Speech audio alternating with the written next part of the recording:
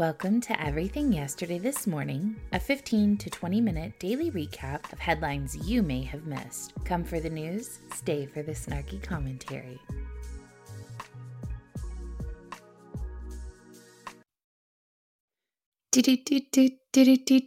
Good morning and welcome to Friday's edition of Everything Yesterday This Morning. I am your host, literally Heather. I don't normally say this, but I feel like I wrote a pretty good show for you guys today, so let's get into it. JP Morgan Chase Bank allegedly closed the bank of a religious freedom nonprofit and demanded a list of its donors as a condition to have the account reinstated. The bank account of the National Committee for Religious Freedom, which is a nonpartisan, multi-faith nonprofit founded by former U.S. Ambassador at Large for International Religious Freedom, Sam Brownback, was recently closed without explanation. Brownback said, "We went into a Chase branch in the District of Columbia to open an account, no problem. Then several weeks later, I went to put another deposit into the account and they said, 'Your account has been canceled. We'll be sending your money back to you.'" Brownback served Kansas as its governor and senator before becoming the International Religious Freedom Ambassador in the Trump administration. He said that when NCRF's executive director asked about why the account had been closed, the executive director was stonewalled. The people said the decision was made at the corporate level, it's secret, we're not going to tell you why, and it's irrevocable. "We were just stunned," he said. He also penned an op-ed for the Washington Examiner last week detailing the situation. I have not been able to find that yet, but I will try and put it in the description. In his op-ed, Brownback alleged that a Chase employee reached out to the nonprofit and said that Chase would reconsider doing business with them if they would provide a donor list, a list of political candidates it intended to support, and a full explanation of the criteria by which it would endorse them. When reached for comment, a spokesperson for Chase told Fox Business, "Of course, I'm not able to speak about confidential client matters, but what I can say is we have never and would never exit a client relationship due to their political or religious affiliation." Brownback provided Fox with the September 27th letter that he sent to Chase.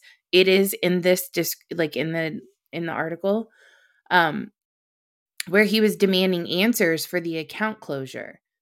Brownback noted that he has yet to hear back from the billionaire businessman Jamie Dimon, who recently testified before Congress about the importance of religious freedom. We are concerned that religious institutions, houses of worship, and people of all faiths are at risk of having their business, credit, or even personal or private bank accounts terminated for any or no reason at all.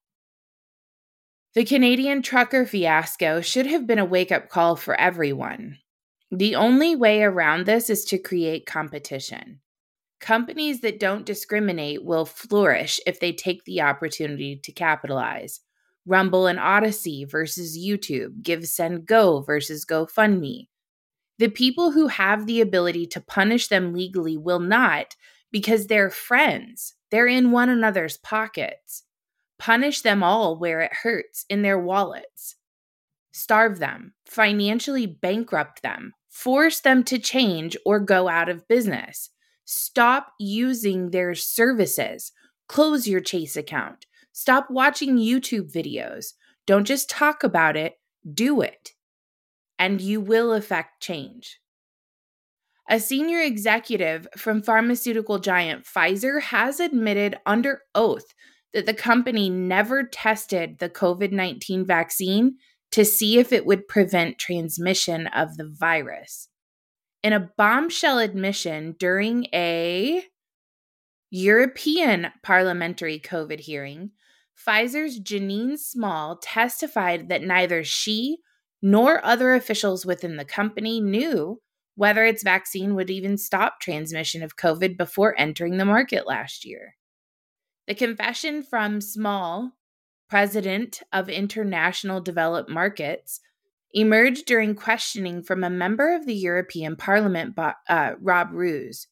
Roos asked Small during a session, was the Pfizer COVID vaccine tested on stopping the transmission of the virus before it entered the market?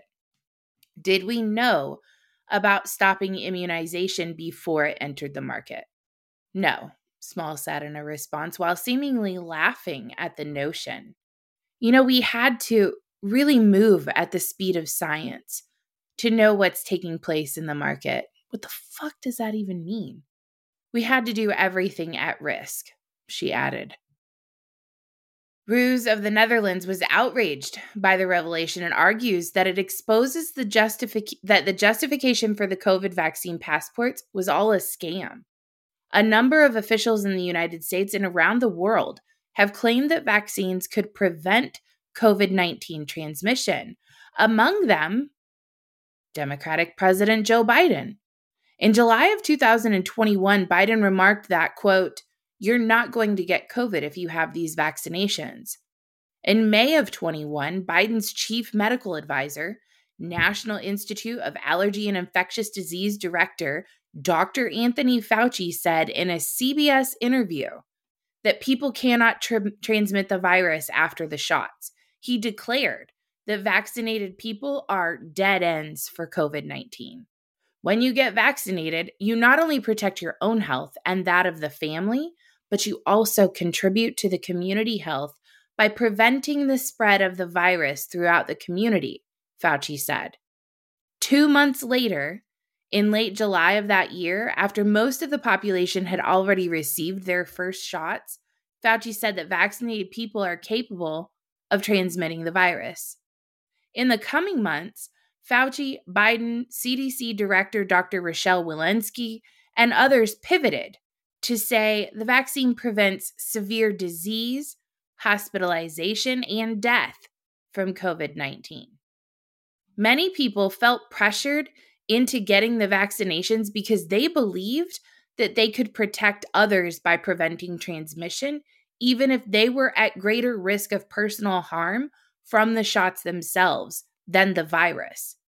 Imagine knowing that our government funded the lab this virus was released from, watching your family members die on Skype calls, watching children have speech delays and emotional issues, and then getting jabbed 4 and 5 times, believing it was for the greater good, only to find out that it was all a lie and fabricated to pad the bank accounts of Big Pharma, politicians, Anthony Fauci, and still thinking the government is here to help you.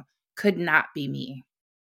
So I told you guys yesterday that Biden released his national security strategy, and while climate is listed 63 times in our national security strategy, I think it's important to hearken back to an earlier occurrence this week, Monday's show, in case you missed it, where Joe Biden changed signals intelligence activity, as I share this particular section with you.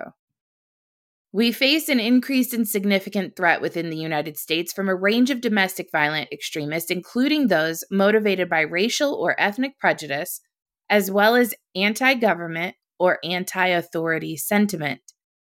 Continuing to implement our first ever national strategy for countering domestic terrorism will enable us to better understand and share information regarding the domestic terrorist threat, prevent recruitment and mobilization to violence, and disrupt and deter domestic terrorist activity, and any transnational linkages, all while reinforcing respect for civil rights and civil liberties.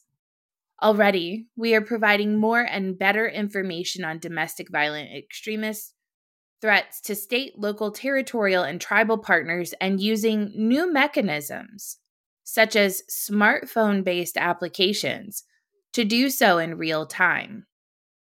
We're investing millions of dollars in data-driven violence prevention efforts, including through grant programs available to federal, state, territorial, tribal, and nonprofit partners, as well as to houses of worship as they face increased threats.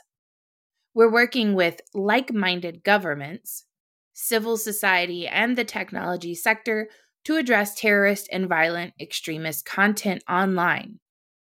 Violent extremist content online. They're going to take your memes, folks, including through innovative research collaborations. And we are confronting the long-term contributors to domestic violent extremist threats, including working with Congress to advance common sense gun laws and policies, and addressing the crisis of disinformation and misinformation, often channeled through social and other media platforms that can fuel extreme polarization and lead some individuals to violence. Anti-government and anti-authority sentiment is of domestic violent extremism. I know I've talked about this ad nauseum because they keep shoving this language down our throats since August of last year. I'm going to keep talking about it at the top of my lungs every day because it's fascist, disgusting bullshit to stifle dissent, and that language and behavior belongs in totalitarian countries, not the free world. I love the line where he says, as well as to houses of worship as they face increased threats. Yesterday, Khamenei said that the Hail Commander song, which is a song that's dedicated to him and sang by loyal followers and soldiers of his, that was sung in the Houston, Texas Islamic Education Center, was a success for him and his regime. A tyrannical mass murderer who screams death to America as often as he can is praising the reverence to him from a place of worship that has been turned into a recruitment and indoctrination center for a terrorist regime. But yes, those moms at school board meetings, those people pissed that you threatened them via medical blackmail with forced vaccinations, those individuals whose 401ks you and the Federal Reserve has decimated, the poor people that you constantly evoke for talking points that cannot put food on their table right now, their disdain for this government and the kleptocracy that it's become is the problem. Imagine, for a moment, running for president and making all your grandiose promises that you'll never fulfill, including the implication that if elected, you're going to turn the Crown Prince Mohammed bin Salman of Saudi Arabia into a pariah. Then imagine, 2 years after you're elected, you have to crawl on your knees to that same prince and ask him to produce more oil, pretty please, because you've just really fucked up on every level possible, and you really need him to bail you out. Next, he let you know that not only is he not going to bail you out, but he's going to fuck you over even more, and you have the audacity to say, well, can you wait until after our election so that doesn't negatively impact my candidates so that we can stay in power? Pretty please, Daddy Prince. Well, that's pretty much exactly what happened with Joe Biden. The Biden administration asked Saudi Arabia, the de facto leader of oil producer OPEC, to delay its decision on an oil output by a month, the kingdom said in a statement. The Saudis declined, and in early October, decided to announce its largest supply cut since 2020 to the tune of 2 million barrels per day starting in November. That means tighter supplies, higher prices at a time of already high inflation, and worries of a global recession. Worries. We are in a global recession. You guys are insane sometimes with this language, which angered U.S. lawmakers who are now calling for a reevaluation of relations with the Saudi kingdom. Notably, the White House's request would have delayed the decision until after the U.S. midterm elections. In a statement dated Wednesday, the Saudi government defended its move and said all OPEC decisions are based on economic forecasts and needs. The government of the kingdom clarified through its continuous consultation with the U.S. administration that all economic analysis indicate that postponing the OPEC decision for a month, according to what had been suggested, would have had negative economic consequences, the statement read. Responding to the Saudi claims, this is what's great about this, Pentagon spokesman John Kirby reframed the exchange, that accused the kingdom of aiding Russia's revenues and hampering the impact of Western sanctions on Moscow for its war in Ukraine. In recent weeks, the Saudis conveyed to us, privately and publicly, their intention to reduce oil production, which they knew would increase Russian revenues and blunt the effectiveness of sanctions. That is the wrong direction, Kirby said. We presented Saudi Arabia with analysis to show that there was no market basis to cut production targets, and that they could easily wait for the next OPEC meeting to see how things developed. U.S. lawmakers have urged the cutting of military sales to Saudi Arabia, America's top weapons buyer, and are encouraging the passing of antitrust legislation that would go after OPEC. Riyadh rejected the accusations of making any politically motivated moves. The government of the Kingdom of Saudi Arabia would first like to express its total rejection of these statements that are not based in fact, and which are based on portraying the OPEC decision out of its purely economic context. This decision was taken unanimously by all member states of the OPEC group. The kingdom affirms that the outcomes of the OPEC meetings are adopted through consensus among member states and that they're not based on the unilateral decision by a single country. These outcomes are based purely on economic considerations that take into account maintaining balance of supply and demand in the oil markets. Still, the Saudi government stressed the continued importance of its relationship with the United States and said the kingdom affirms that it views its relationships with the United States of America as a strategic one that serves the common interest of both countries. The kingdom also stresses the importance of building on the solid pillars upon which the Saudi-U.S. relationship had stood over the past 8 decades. These pillars include mutual respect, enhancing common interests, actively contributing to preserve regional and international peace and security, countering terrorism and extremism, and achieving prosperity for the peoples of the region. Now, I'm old enough to remember when a president called Zelensky and asked him to please look into the corruption that took place between a certain family and Burisma, and he was impeached for it. But I guess we don't care about influencing elections anymore through diplomatic conversations with foreign powers, right? Just a quick note on this. Elon Musk is now under federal investigation regarding his $44 billion takeover of Twitter. While the filing said he was under investigation, it did not say what the focus was or which federal authorities were investigating. I'd bet a pound of jelly beans that it starts with an S and ends with a C, or an F and ends with its C. Alex Spiro, an attorney for Musk, told Reuters that Twitter's court filing was a misdirection. It is Twitter's executives that are under investigation federally. Twitter declined to comment, of course. That is everything yesterday, this morning, on a Friday. Tonight we have Liberty Happy Hour, and as you can see, we have a ton to discuss. I am looking forward, considering we did not have one last week. You can join us on Twitter Spaces at 10 p.m. Eastern Time. I look forward to seeing you guys. You guys take care and have a great Friday and a great weekend. If you liked today's show, be sure to subscribe and turn on notifications so you never miss an episode. Also, please don't forget to check out shouseinthehouse.com, and never forget that free men do not need permission from any government. Have a great day.